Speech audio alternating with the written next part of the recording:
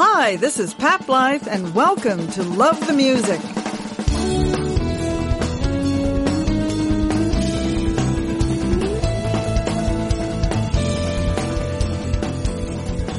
Today's date is Tuesday, August 17th, 2021. These are the Pandemic Interviews, conversations in a changing time. I'm sitting here with blues guitarist Frank Cosentino, who is a member of the Canadian Blues Hall of Fame. Music, particularly the guitar, has been a central part of Frank's life since the age of 5. Taken to a Jimi Hendrix concert at Maple Leaf Gardens in 1969 at the extremely young age of 7. I still can't believe that. It was amazing. Frank was both captured and captivated by Hendrix's performance. That performance making an indelible impression on a young boy. Without realizing it at the time, it was a pivotal moment in Frank's life, influencing and transforming his approach to the guitar and his own performances later on. I've had the pleasure of photographing Frank on stage on a number of different occasions and watch him as he enters another realm from the very first note, listening to him bleed the blues. With a collection of over 60 guitars, one is never far from his reach, and he won't hesitate to swap out the electric for the acoustic if the song and the timing are right. Frank is a teacher and an educator and has toured extensively, performing or sharing stages with James Cotton, Johnny Winter, Fathead, Downchild, and Sue Foley, to name just a few. In 1989, he formed the Frank Cosentino Band, and with 5 albums and 3 European tours, is still going strong over 20 years later. A touring artist, the stage is where he comes alive, sharing his love and passion for music, the guitar, and the blues with his audiences. And welcome to Love the Music, Frank. Thank you for having me. This is wonderful. I appreciate you having me and talking about what's been going on with us. And it's great to see you again. It's been a long time. You too. Okay, we're now a year into the pandemic. So by the end of 2019, everybody was planning on what they were going to be doing in 2020, and we all know what happened to that. How were you approaching 2020? What were your plans for last year? Well, 2020 for me on a personal level was a big change. I had decided a year and a half before, that it was time for me to change my lifestyle. To make a long story short, it was the best move I ever made. I got sober. So at that point, I was just sober 1 year, and I had been approached by Derek Downham, great producer, great friend of mine, about making a record together. He approached me and said, Frank, I really think you got something here. Would you ever consider making a record? So that excitement happened. I thought, wow, this is really, really starting to take off. Got to remember, for all the years I've been doing this was one of those moments where it's like, oh my gosh, we're going to turn a corner here. Everything was going great. I've been writing with Derek up and then COVID hit. At the time COVID hit, we had booked 100 and I would imagine almost 100, close to 150 dates canceled. So that was it. So we had a new record in the works. I was of a better state of mind, physically and mentally and spiritually. I wasn't drowning anymore in a sea of such a cliche of alcohol. But for me, I guess I had lost my way. It's funny how it's the only thing I ever did in my whole life was to make music, play guitar. I've never done anything else. And then suddenly, the only thing I ever loved and had passion for, that passion disappeared. It seemed that's what I was telling myself. I guess I started self-medicating. And to be honest with you guys, for the first little bit, it worked. Almost 3 years later, here I sit with you. I'm sober. I've never played. My goal in life was to become 3 things: a better parent, a better musician, and a better friend. Good goals. And I'm still working on them. Mm-hmm. But the musician part of it really started to come through when suddenly I started seeing more bums in the seats at clubs. And slowly but surely it started to happen again. And I went, wow, this sobriety thing, I like this. People come to see me play and they stay and they enjoy it. And here I am. I'm writing better. I'm playing better. So what's 2020 been like for you? You've been able... I got maybe a calming year? Yes, just to take stock? What happened was I knew that the second stage of my transition, for lack of better words, was, okay, now it's try to get yourself physically healthy. My mental state was a lot better. The clarity was unbelievable. that was something I had forgotten about, mental clarity. Waking up and you're clear, you're not foggy, you're on stage, you know exactly what's happening. Whereas before, I'd know what was happening on the first beat, and then I'd lose track of time for 45 minutes. I would get into the zone, and they would tell me, it's time for a break, Frank. I would lose my track of time on stage, where 45 minutes didn't feel like 45 minutes anymore, right? It started to affect everything. But when I started noticing, you know, something must be happening that I'm doing wrong, because suddenly I'm not getting, you know, I just got inducted into the American Blues Hall of Fame. How come I can't find work? Because I was a drunk. That's why. And that's as simple as that. That was a big eye-opener in 2020 for me. So I decided, okay, I'm going to utilize this time to try to write my strongest stuff. Everything's strong. I have records coming out of my yin-yang. And you know what? They were great for the time, but most of them, in my opinion, were weak in songs. I just wasn't all there. And things have really changed for me now. Like, I really am in a better place spiritually, musically. The advancements I've made in my personal, in the art of playing itself, are things I could have never imagined just 2 years ago. Why? When your brain is cloudy, you can't, I'll do that next week. I'll work on it next week. That song ending, let's work on it next week. Well, next week kept going to the next week, and the next thing I know, I'm sitting at home by myself wondering why I got no music out there and nobody's hiring me. Well, there you go. Again, I had to make myself accountable for my actions, and it was one of the toughest things I ever had to do, but it was the best move I ever made. Again, I'm a musician. I'm a parent too. Mm-hmm. And I was just talking with John here and we were saying how, you know, for me, I'm a musician, but I'm always a parent first. So I started thinking in this sense, okay, as a parent, how would I want my children to see me? You know, like I remember Daddy couldn't show up sometimes because I wasn't feeling good that morning. I had 5 straight nights of work, but that morning I wasn't feeling good. So things had to change, and it really worked out. So musically, family-wise, you know, on top of that, keeping friends who are in the business, my colleagues, who I've had to talk through phone conversations 3 o'clock in the morning, 2 o'clock in the morning. You know, we've lost a lot of great friends over the last year. Gunther being one of my oldest friends for 30 years. Never saw that coming. You know, nobody did. Nobody saw that with coming. With Gunther's passing, for me, unfortunately, it was the 22nd person in 1 year. Yeah. Half of them were from COVID. Half of them were musicians. The other half were lifelong friends I grew up with. You know, so it's been a rough one. So, in the past year, you said you were writing.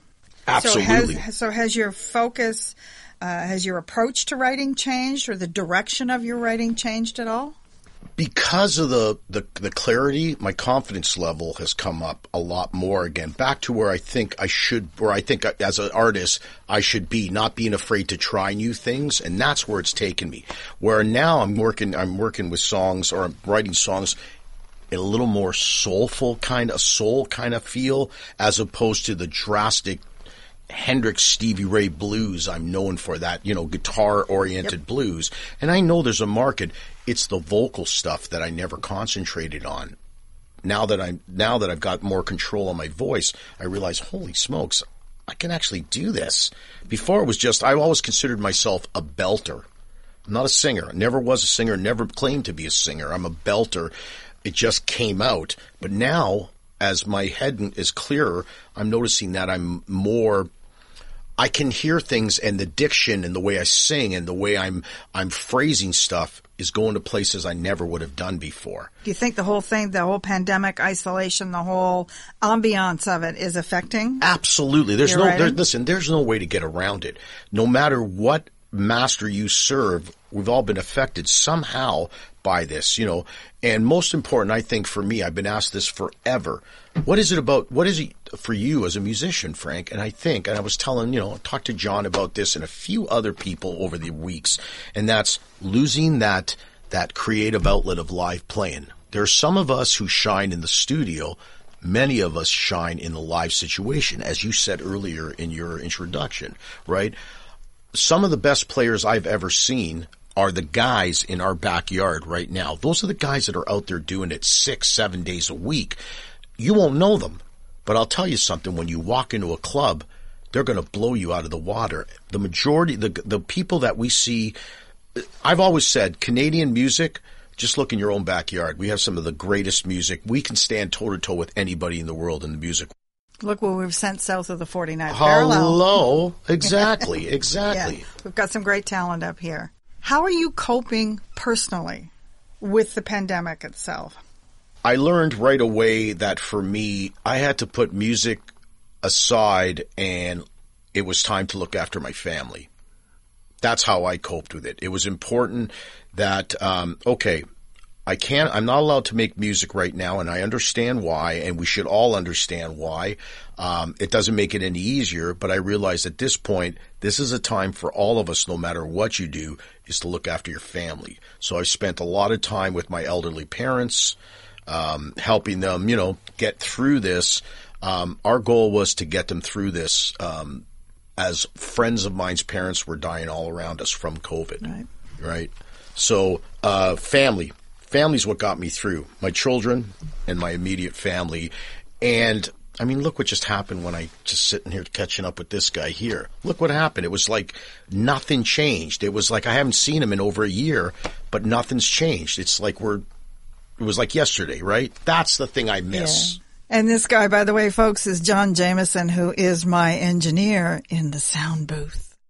And one of the beautiful wife, Cindy. And one of the scariest keyboard players I've ever heard. The guy just tinkled a few notes in there and just changed the whole atmosphere in the room. He's a great tinkler.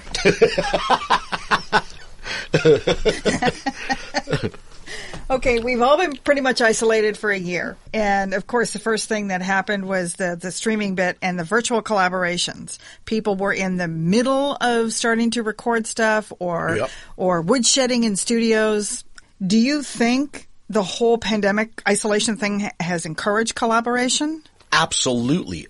I believe musicians have this constant need. We all have it, and that's creating with other players. I tell students when I do clinics and tutorials for students that, listen, playing with a backing track is okay, but there's a thing that happens, a synergy that happens with other players that you can't learn out of a book, that really no one can teach you to do. You have to sit in the room, literally throw yourself in the pool and make it work. And that's the idea, is we as artists, at least me personally, and I know everyone else that I've ever worked with, the idea of collaborating with someone else is always an exciting. But how about virtually? How are you finding that? Because to me, there would be a big difference between having somebody sitting behind that drum set and collaborating, or through a tiny screen. It's funny that you mentioned that. In that sense, everything's changed. Because you know what? Yeah. When this thing all took off, and I couldn't teach, because I don't know wherever I tour, we set up a place wherever in the town, the big city or the town I'm playing in, the big music store. I always schedule a 2-hour free clinic for anyone who wants to come. I did it through Europe. I did it through when we were in England. Every place we've ever played.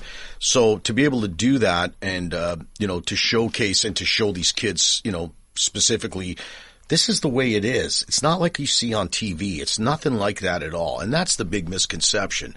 The young kids see Stevie Ray Vaughan and everyone. What they don't see is the 9-hour drive Stevie took to get to, or the flight they took. You know what I mean? They don't see all that.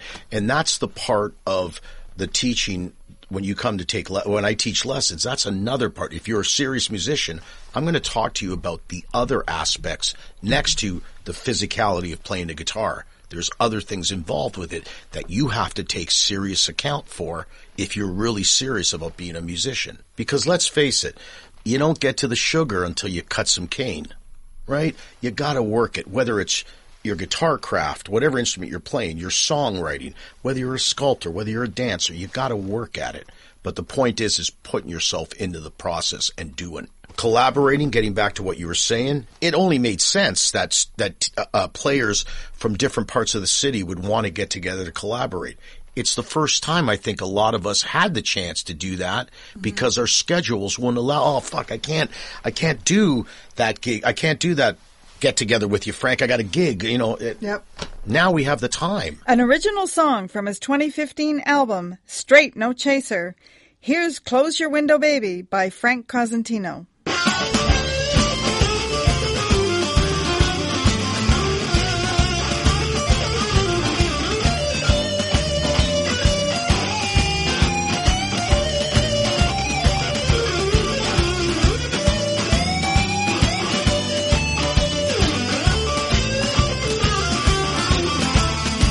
Close your window, baby.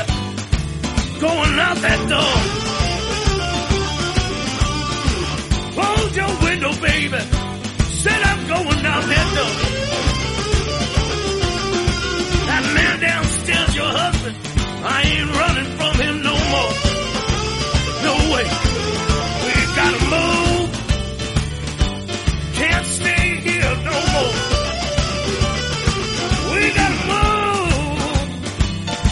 Can't stay here no more. You're my baby, and I love you so. But still, we gotta go.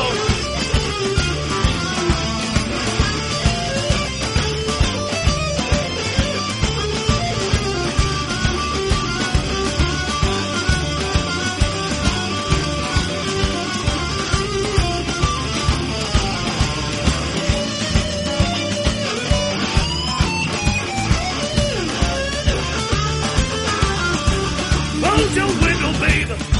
Said I'm going out the door. Close your window, baby. Said I'm going out that door. That man downstairs, your husband. Baby, I ain't running from him no more. Why you coming, baby? Gonna move on down the line. Why you coming, baby? Gonna move on down the line. You're my baby and I love you so. And still we gotta go.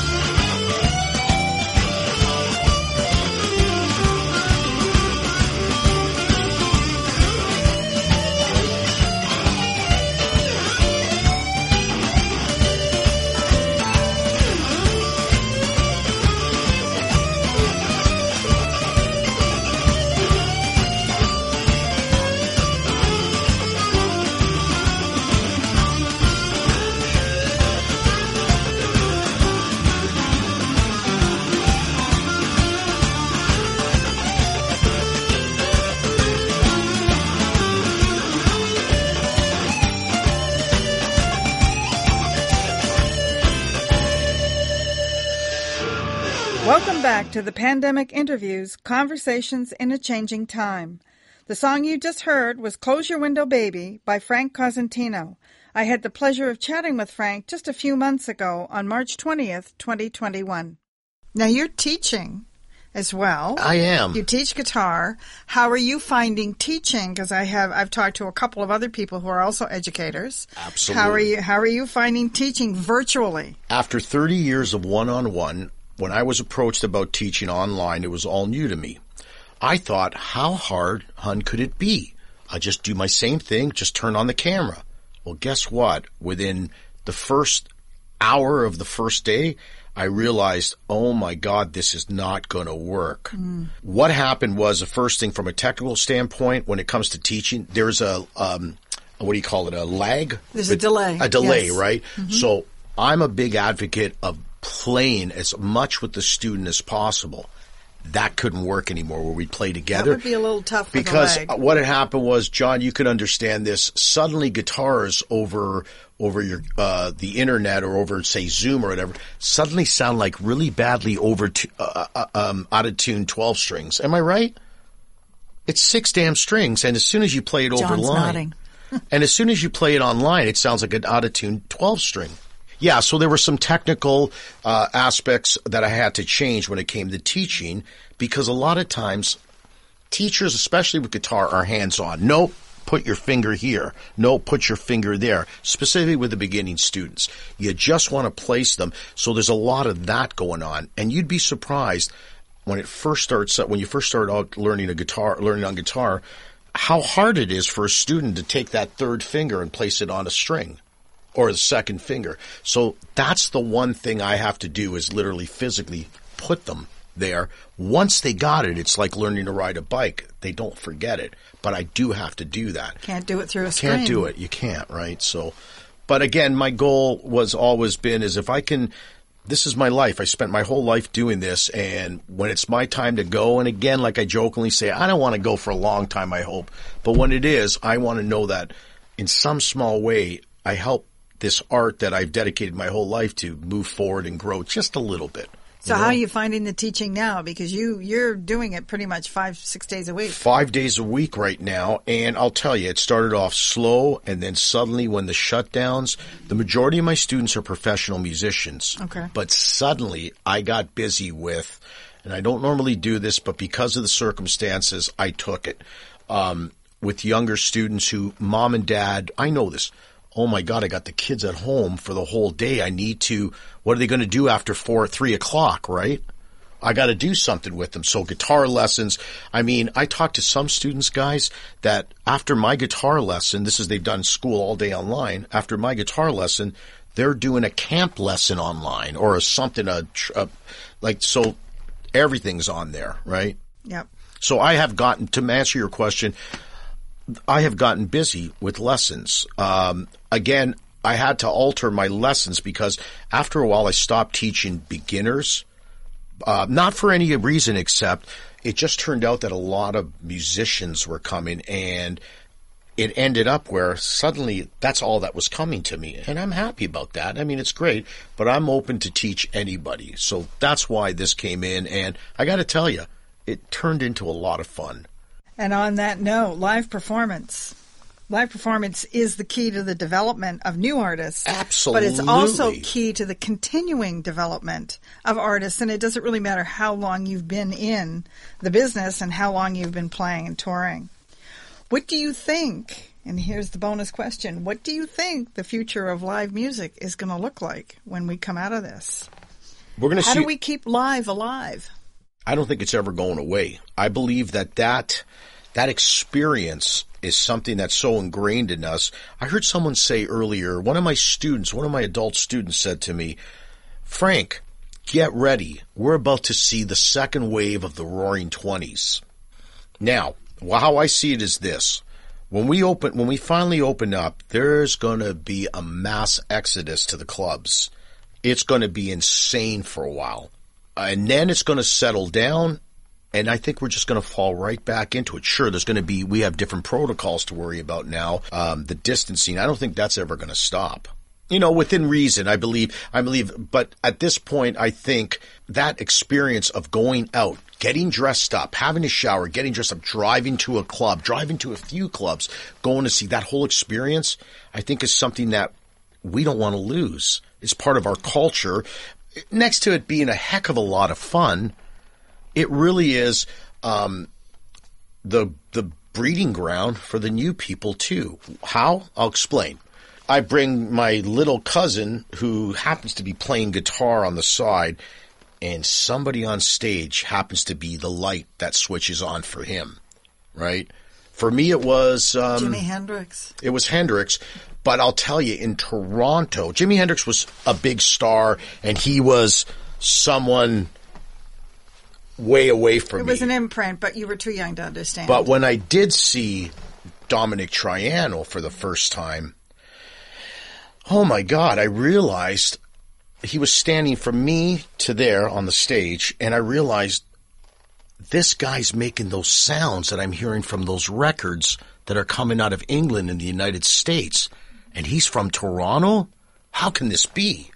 Suddenly there was proof to me that he was the start of it. And then there was a whole bunch of other bands that I went, Jesus. Because back in the day when I was starting out, it wasn't unusual for people in the business to tell you, so you want to be a musician? You need to go to the States, Frank. Don't even waste your time here in Canada. That bothered me from the moment I heard that. What do you mean? I'm a proud Canadian. I got to go to the States? Guys like Triano, When I was growing up, Steve Shelsky and Coney Hatch showed me some ropes. They were a big band at the time. Yeah, Kim Steve. Mitchell's one of my oldest friends. He helped me out. All these guys that I ran into. Look, here, great example. In 1977, the Canadian World Music Festival in CNE Grandstand, it was an all-day festival, and the opening act was Moxie and Gatto. I just saw these guys at the Gasworks the week before, and there they are in front of whatever it was, 30,000 people at the CNE Grandstand. And now, you know, I'm talking with Greg, like Greg and I are best friends now. For me to ever have considered that guy who's a big hero of mine is now like one of my closest friends. That's what music did for me. It introduced me to people that I would have never, took me to places that I would never have gone. My God, I toured Europe 3 times. I would have never been to Poland, England, Belgium. I never would have been there because of the instrument, because of guitar. And so the point is, I want more of that. We all want more of that. So I don't think it's going anywhere. It's going to be very different. But that experience, again, I use the analogy of, remember the experience of buying records? Well, since I can't do that anymore like I used to, I buy books now. I like opening books. I like the smell. I like that whole experience. Same with the live situation. That experience. Hun, we're going to get dressed and we're going to go see the Seeger Band. We're going to go see Cause, or we're going to go see Wild Tea and the Spirit, or whoever it might be. That whole experience. Driving down, you're all excited. You get there, you see all your friends. It's that whole social aspect of it. And on top of that, it's the music. God, we're all here for one reason, to listen to the music. And that's what it's all about for me. At the end of the day, I'm a big supporter of all my friends and my colleagues in music, and even people I don't even know I go support, because at the end of the day, it soothes me. It soothes my soul. That's what music does. Now, what do you think about, a lot of acts right now are turning to live streaming, and some of the live streams are becoming very professional. The Horseshoe's putting on a whole thing. And that kills guys like us, like me, right? Here I go. Sure, I'm really proud of the American Blues Hall of Fame thing and all that. That's a real, but at the end of the day, in my situation, I have no Junos. I have no awards in that sense. I have no Canadian, or what do you call them, Maple Blues Awards, and I'm okay with that. But in the situation now, with that kind of thing, that leaves me, put it to you this way. El McCombel does, and they're doing great work. Don't get me wrong, it's not a slug to anybody. El McCombel does this high-end stream thing. Frank Cosentino is going to be live on Facebook. Where are you going first? Come on, let's be realistic. That big production is going to catch your eye before me, and that's the problem with that. If they would have kept it grassroots, then suddenly it's interesting to see someone who's a bigger star in their basement doing something grassroots. To me, that's more interesting than to see, now everybody's got the lights on them for Zoom and that. Come on, they're renting theaters and stuff. Exactly. Theaters are doing, yeah. So, but I think it's the way of the future, but it's not the only way. I still think live's important, but there will be people in 2 years down the road will still have a problem going out in public. We both know that. So there's that market that's going to open up. So a mix of both. I think so. Yeah, I think so. And on top of that, Pat, you know what, hon? I don't feel like going out tonight, but I feel like listening to some music. What's live streaming today? You're sitting in your house, right? So yeah, there is a market for that. At least I think so. That's actually really interesting. It's the first time that somebody sort of put the two together, live and live stream. Some of the fears that have been expressed is that kids your daughter's age, for instance, she's around 15. Yeah. They're too young to be going to the clubs to have been exposed to what we've been exposed to. Yeah. So their exposure is all through, their iPad or their phone or whatever. So in 2 or 3 years' time, when the clubs are really, and I, say this with fingers crossed, yes, of course, are really thriving again, are those kids who have never experienced it really going to be going out to the clubs? Or are they going to still be glued to those phones and 15-inch monitors and saying, well, what's the point? Listen. I can see this here. Why do I need to go to the club and pay, $20 at the door to go and see him?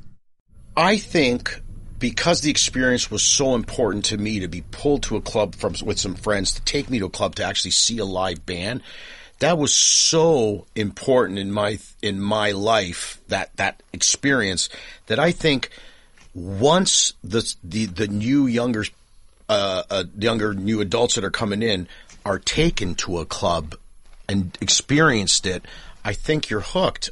I know for me, the moment I walked into the club, my first time, the smell, the excitement in the room, the lights as they were checking sound before the show. I remember it was Larry's Hideaway, and it was, come on guys, we know Larry's Hideaway was the biggest dump in the world, but there was a vibe. You walked in, there was an excitement in the room when you walked in. It was alive. It was live. You'd walk around and there was all little stories happening all around the room, and the beauty of it was, and this is where the social part is, by the time you left the night, that club, you knew exactly what everybody's story was in the room because you did the mingle for the 4 hours, right? Oh, what do you mean Jojo and Bob broke up? What do you mean he quit his band and started another? It all, that's how we socialized. And that's how everybody started to connect, was in the clubs. Absolutely. All the musicians and audience members. It was fabulous. And festivals. I mean, I have lost my festivals again this year because I usually do Mariposa, Summerfolk, and a whole bunch of them. Festivals are also a good place to take kids, especially something like those, because they're geared for families. Yes. So it exposes them to live music as well. So do you think 2020 is going to be a career killer, particularly for those musicians who are not that well established? If they let it. Listen, we've been through this. We've been through a lot worse, and we've come out the other side. Listen, I didn't get into this. We all got into this for the love of music. And if someone tells you they got into this for any other reason, they're lying to you. Okay? And the thing is I never got into this to get rich. Hell, I'm not rich, and I never expect to get rich, and that's okay. I'm in it because I love the music. I'm passionate about what I do. And I never make excuses for what I do. You either like what I do. This was a big thing for me, was making peace that I can't make everybody happy. That was a tough one for me. I used to stress. Greg Godovich said something to me the other day. We were talking, and he says, you know why you stress a lot, Frank? It's because you give a damn. And I thought about that, and I just went, fuck, he's right. Because I care. I say this to everybody. I just told this to John, too, and that was, if you're going to come and spend your hard-earned money and spend a few hours to come and see me play, I owe it to you to give you the best show I can get, right? The fact that you're honoring me and that's how I see it, with your time for 4 hours to come and see me play, you can be sure I'm going to come over and talk to you between sets, whether you know me or not, because I appreciate it. Without you guys, we're nothing. It's just that simple. I don't care how big of a rock star you are. You got no fans, you're not a rock star. And people lose sight of that. More now than ever. You can't be a rock star when you're a saloon singer like I am. People who start thinking they're rock stars, last thing they're going to see is their audience's back of their heads walking out of the room. You can't do that. You can't. So do you think this is a good time now to plan and prepare for the future, and for those young artists to be, have whatever ready they need to get ready? I'll tell you who's going to survive. I'll tell you who's going to survive. It's the ones that have stuck it out from the start. The lifers. There'll be some younger ones who will see the light and will jump on the train and stick it out. That's those who you said, are they going to be career killers? They'll be career killers because those artists let it happen to them. It's just that simple. The crap I've gone through in my life, and all musicians have gone through in their lives, it's part and parcel of the business. What we've been through already, we got this, man. We got this. I believe so. I believe it, because that's what's kept musicians alive and functioning, is never giving up hope. It's just that simple, because there's nothing else in music. There isn't. You got to believe in yourself, because no one else does for the longest time. Another original, 6 Bullets, again off Frank's 2015 album, Straight, No Chaser. Go ahead.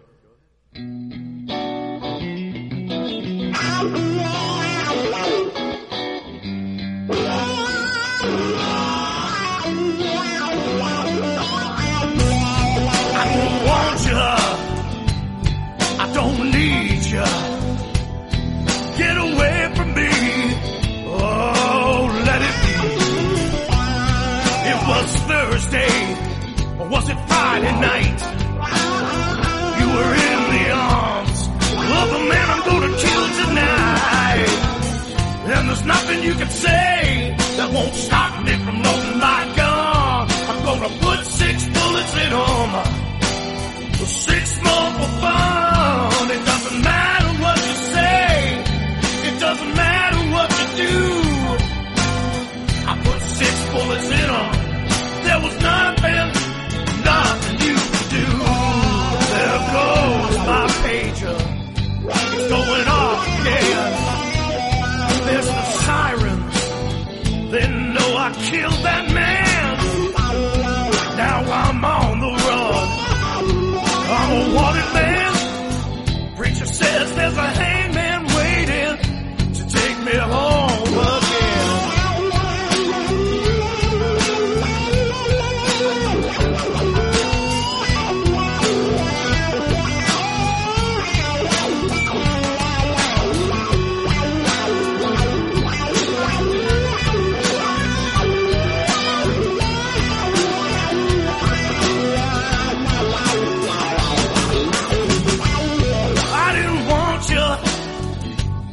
I didn't need you. Get away from me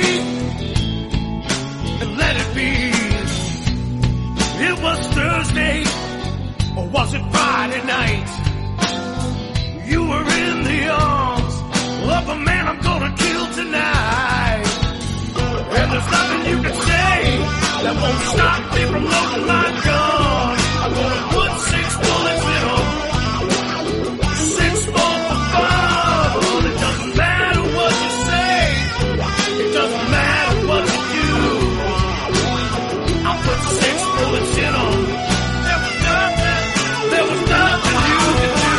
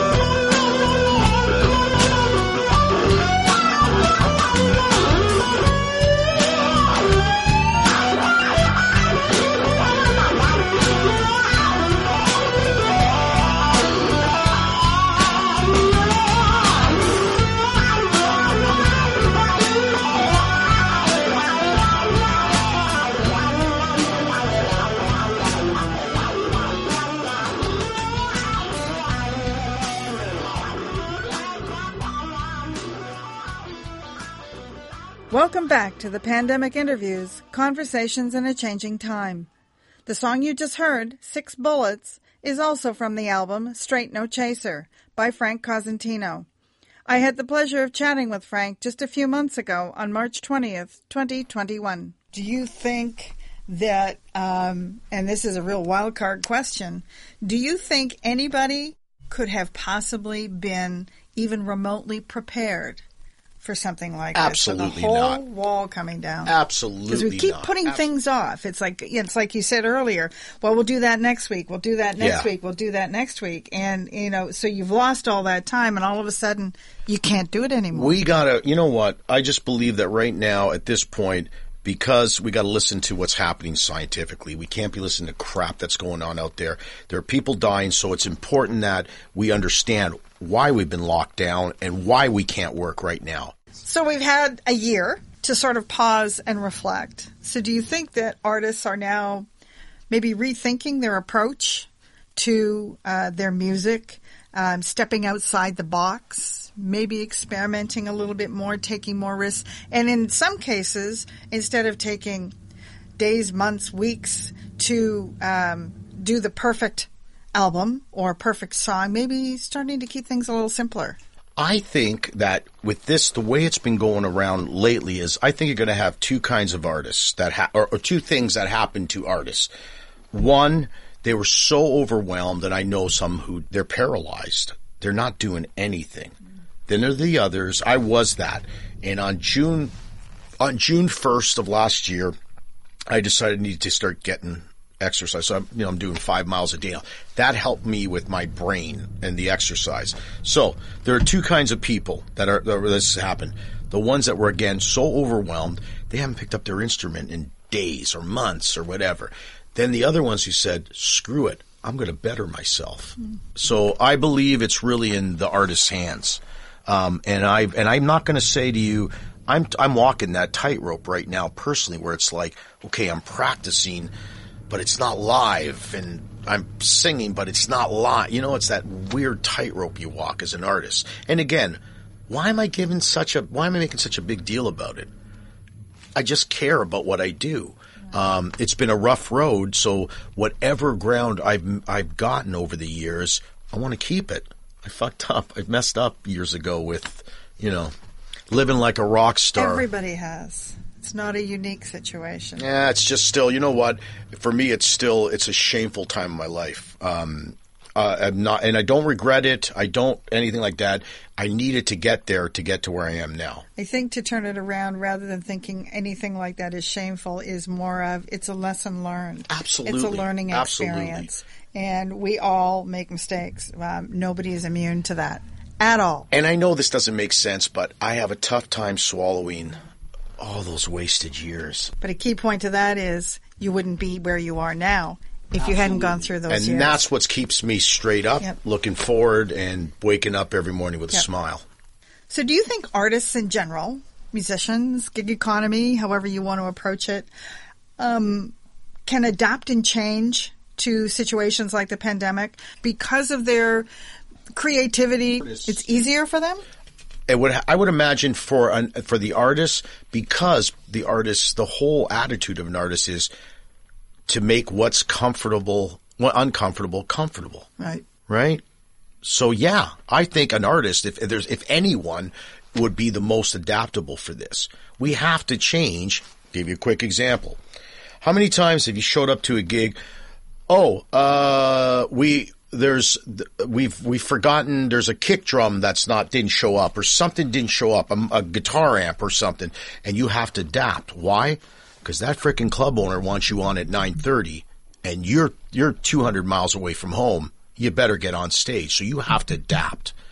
And at the end of the day, remember, you can't go to a club owner or say, we can't do the show tonight. Can we do it tomorrow when our equipment shows up? Yeah. That doesn't happen. You get on stage or you pack your shit up and you get out of there. It's just that simple. So, specifically now where it's such a tough time, club owners, at least and hall owners that I play, aren't putting up with anything. If you're not going to do your job, they're not going to waste their time or their money getting you into their club, especially now. So yeah, there's a lot of pressure on both of us. And we got to remember, it's not just the band, it's the club owner. There is much part of the equation. In my opinion, that night is three people in the equation. The band, the club owner, and the audience. Without them, nothing can happen. They all need each other. Absolutely they do. Absolutely. So what do you think it's going to take to get people back into the clubs? Specifically live performances? Live performances. Again, I'm hoping that we don't see the Roaring 20s for 6 months, and then it dies out to where it used to be. That was shameful that, you would hear in the same day, you would see online, there's no good music in Toronto, yet how many times we go to a club to see a friend and there's like 4 people in the room. Stop bitching there's no music in Toronto. Go out and see it. I'm not mad at anybody for not going out to see it and all that, but don't bitch. Because it's there. And I don't care what anybody says. You've seen people who follow me online know how important Canadian is to me. We have the best music in the world here in Canada. The best musicians in Canada are those guys that are playing Grossman's every Friday night or whatever every Tuesday night. The guys that only play to 4 people, 5 people a night, but they're doing it every night. They'll blow anyone that I know in the big scene away. right? It's just that simple. It's the guys that are doing it, the guys and girls that are practicing it. Yes, keep the women in there, Of too. Of course. My daughter keeps reminding me to do that. Touring, a big part of touring, of course, is the live performance, but a lot of where the money comes from is merchandise. Merch, yeah. So what do you think is going to happen with touring and all this selling of merchandise? Well, I think we're going to try probably going right back to having the shirts and the hard copy CDs and all that still on a table by the side of the stage. But I also believe there's going to be options for, and if you don't, you can buy this card and you can download, that whole thing too. But I think merch will always stay, because at this point, until we start getting a fair deal, like until musicians start getting a proper wage, let's be honest here, a proper wage, that's going to be a real problem. Right? With people we're not getting proper wage. Why? Why is that a problem? Why are we always the last man on the totem pole? Example. I pack a house, any of us musicians, we pack the house up. The audience gets with their fill. They've had some money. They listened to some great music, had some beers, maybe some food. The club owner got his fill because he's got a full house. Then at the end of the night, I'm struggling to wonder if I'm going to be able to put gas in my car. What's wrong with this picture? And that leads me to the question, and one that I've interviewed both John and Cindy about and a number of others, is when I started back in the business, it's 45 years ago, little bits and pieces here and there, moved to Toronto, and I was working for some booking agencies. And bands, the Musicians Union at that time was quite prevalent. Bands had to get a certain wage, and it was more than, they could make a living out of it. I know. The bar owners belonged to the union. If it wasn't a union hall, bands didn't play there. There was blacklists and the whole 9 yards. Now, I segued out of the business and, went on to a slightly different life. But you come back in, and now we're reduced to the tip jar. So my question is this, what the hell happened to the union? Why was it just disappeared? And yet, I know that musicians today that are in their late 60s and early 70s, they have a pension from the union. They had health coverage from the union back then. They had things that musicians don't have today. In the 80s, when I started out, late 80s, early 90s, we started out getting, we were getting paid. 5 years ago, someone pulled a tip jar out at one of my gigs at the Linsmore and put it on the bar. On the stage, I went, what's that?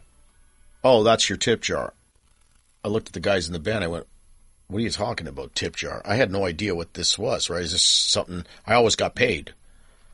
And now that tip jar is regular all the time. And I just bite my lower lip. Right?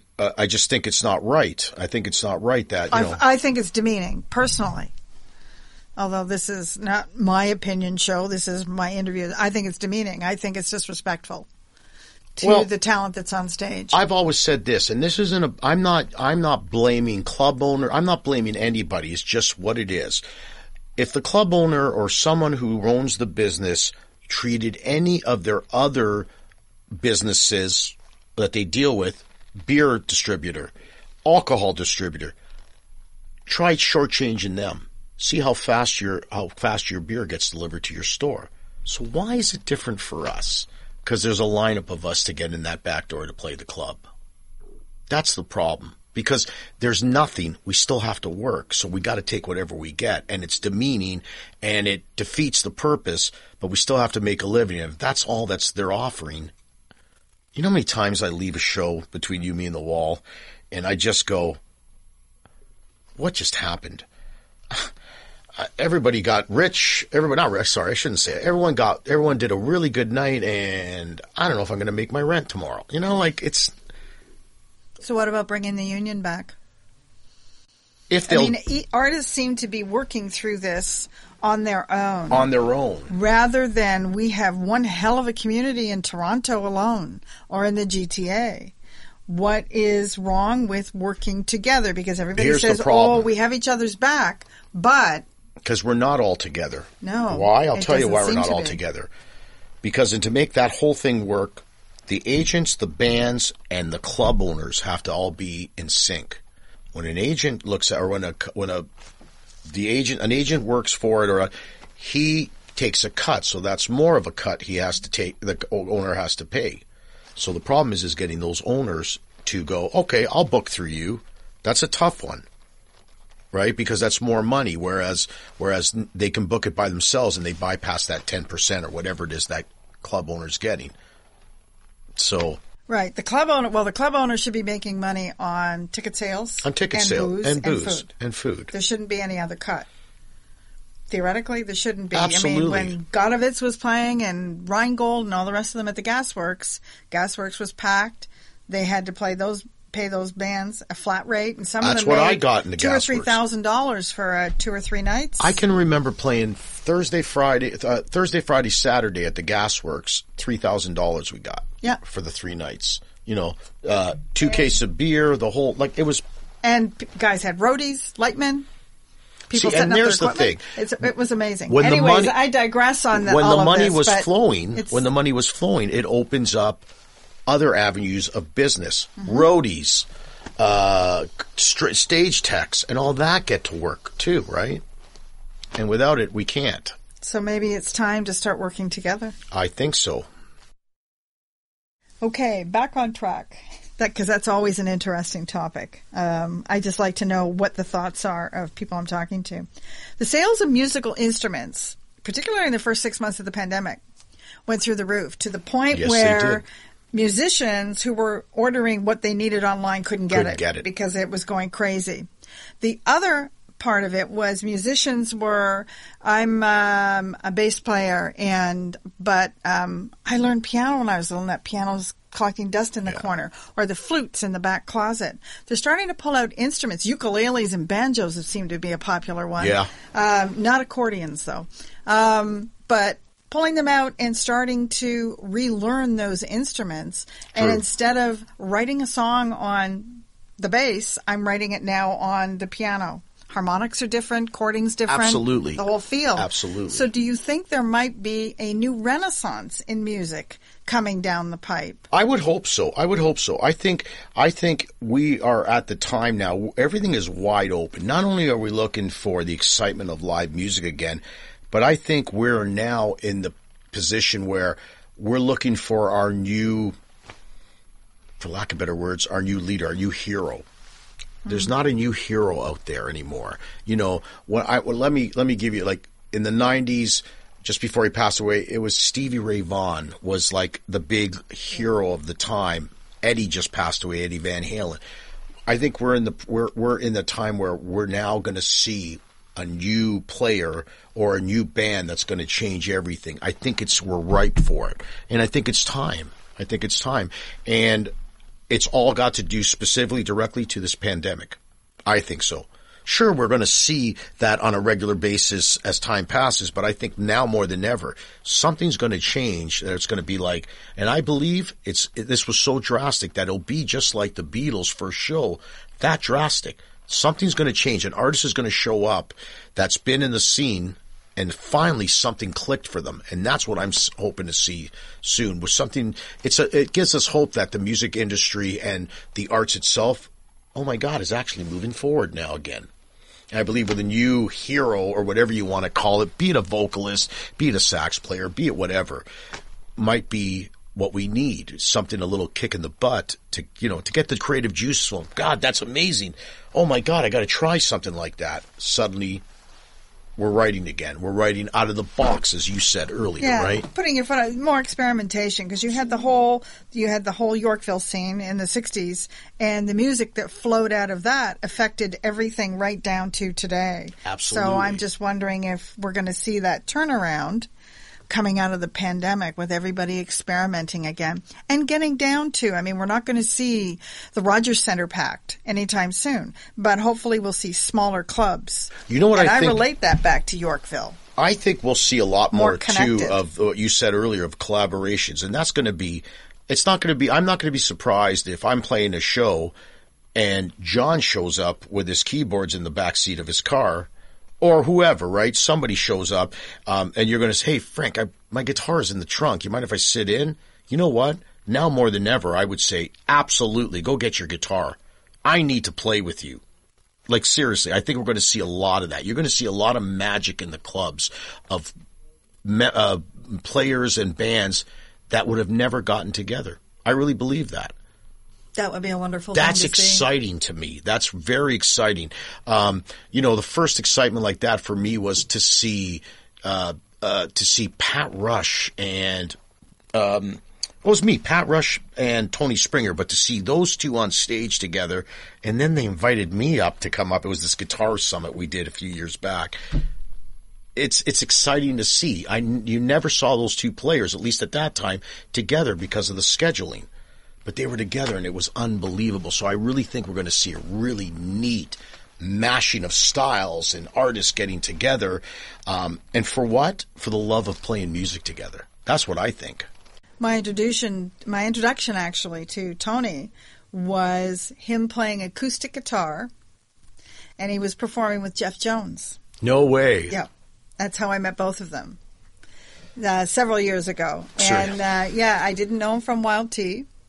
I had no idea who Jeff was, and was working with a friend of mine out in Oakville, and he knew both of them, and they performed individually and together, both on acoustic guitars.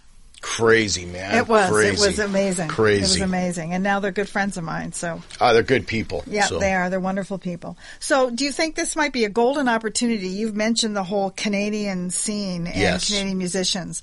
So do you think this is now a really good opportunity for local artists to shine? Because we've always had the whole shop local, eat local, grow local. Now we've got listen local, and encourage people to get out and seek out artists in their own communities. Absolutely. Let alone across the country. Absolutely. And again, if there's ever a question on, what's the talent like in our city, take a walk down your street, man. It's just that simple. Go to any club when things are normal, and you can hear some of the best musicians in the world sitting usually behind a smoke machine, and you know what I mean? Like in a really,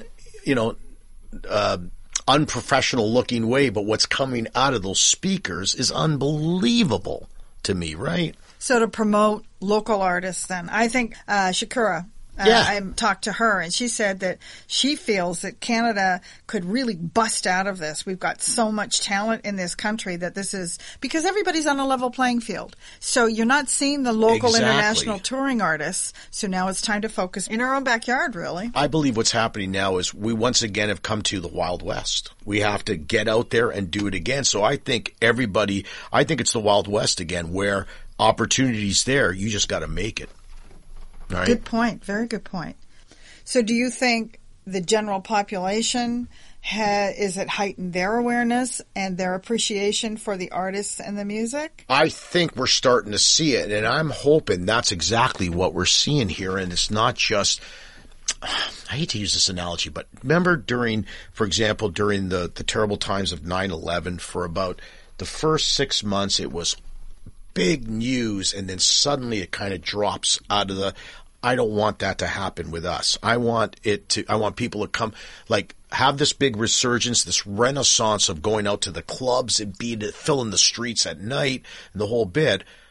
But we should learn a lesson from the past. It's like, let's utilize this time we had to go out to the clubs, support it, and have some fun. But if we're going to stay home and complain that there's no talent out there, then whose fault is it? It's ours. So what have you found to be the most difficult or challenging during the pandemic? Live playing.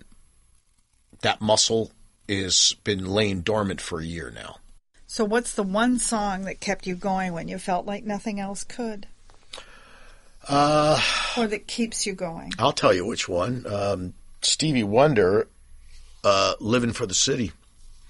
If you listen to the words in that song, I know, it's like you would expect me to say Jimi Hendrix, but there's the words in Living for the City. I have no expectations. If you listen to the words, you'd understand why. It literally speaks about what we're going through. Literally. Isn't that ironic? Out of all people, that's the first thing that came to the head. One rock musician I asked, and I said, who would you love to play with? And they said, Joni Mitchell, and I went, okay. Right. Not expecting that either. No, mine would be Robbie Robertson. I would love to play with Robbie Robertson. We'll get to that question. How are you? I'm jumping the gun here. How are you moving forward in 2021 and into 2022? I'm about to go into the studio with Derek Downham to record the first 2 songs that we've been writing together. I basically had all these germs of songs, and after Derek approached me, we've been working together. It's the first time in my career that I've been writing with someone. Hopefully we're working on strong songs. So my point was, I wasn't in a rush to get to tape. I want to make sure these songs were, so we spent some time. Now we've got about 6 or 7 songs in the can, and 2 are ready to push to tape. What's the most, what have you learned? What's the most impactful thing you have learned in the past year? How serious this thing has become for me more than ever. With clarity came just how much I really dig what I do, like the seriousness of it and all that. When I sit back and think about all the years I've done this, I don't regret a thing. The best life I ever had. 2 positives to come out of this, one personally and one professionally. I'm a way better person than I've ever been in my life. Professionally, I'm becoming the player that I want to become. And it all goes directly back to the change of lifestyle. Everything changed for me. Of course, my 2 most important things, my family and music, changed the most, but everything in life changed for me. If you could choose one artist that you would love to perform with or share a stage with, who would that be? It would have to be Robbie Robertson. I have to play with Robbie. It's just, listen, I read, just make a long story short, I'm a voracious reader. Bios are my thing. And when I read his book, I read it a couple times now. The stories of club life in the 60s when he was with Hawk in Southern Ontario were worth the price of admission alone.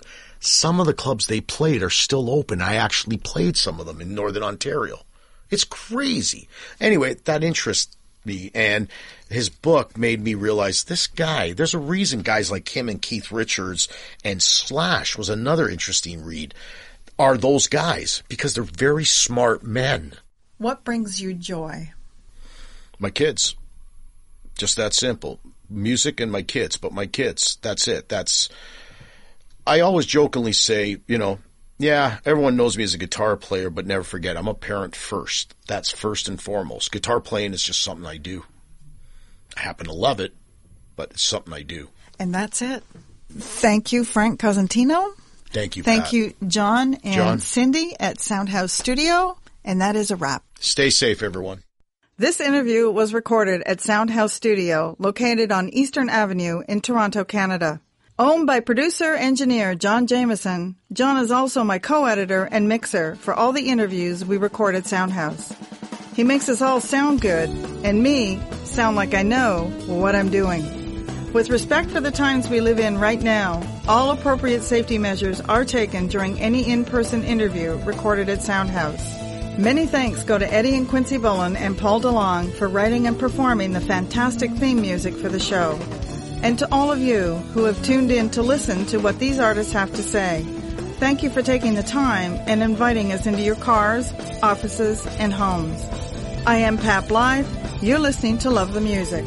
Have a great day and a wonderful evening.